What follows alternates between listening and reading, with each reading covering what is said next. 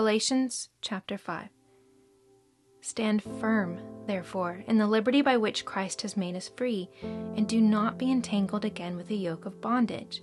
Behold, I, Paul, tell you that if you receive circumcision, Christ will profit you nothing. Yes, I testify again to every man who receives circumcision that he is a debtor to do the entire law. You are alienated from Christ, you who desire to be justified by the law. You have fallen away from grace. For we, through the Spirit, by faith, wait for the hope of righteousness. For in Christ Jesus neither circumcision amounts to anything, nor uncircumcision, but faith, working itself out through love. You are running so well. Who interfered with you that you should not obey the truth? This persuasion is not from him who calls you. A little yeast grows through the whole lump. I have confidence toward you in the Lord, that you will think no other way.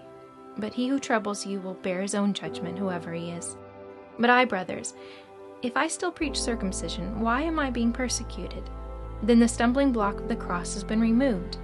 I wish that those who disturb you would cut themselves off. For you, brothers, were called for freedom. Only don't use your freedom for gain to the flesh, but through love be servants to one another. For the whole law is fulfilled in one word, in this, you shall love your neighbor as yourself. But if you bite and devour one another, be careful that you don't consume one another.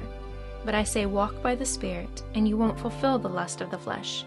For the flesh lusts against the Spirit, and the Spirit against the flesh, and these are contrary to one another, that you may not do the things that you desire. But if you are led by the Spirit, you're not under the law.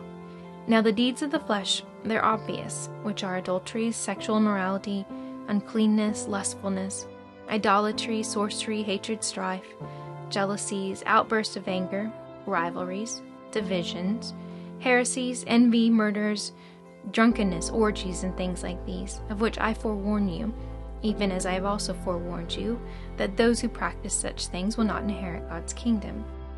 But the fruit of the Spirit, it's love, it's joy, peace, patience, kindness, goodness, faith, gentleness, and self-control.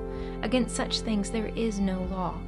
Those who belong to Christ have crucified the flesh with its passions and with its lusts. If we live by the Spirit, let's also walk by the Spirit. Let's not become conceited, provoking one another, and envying one another.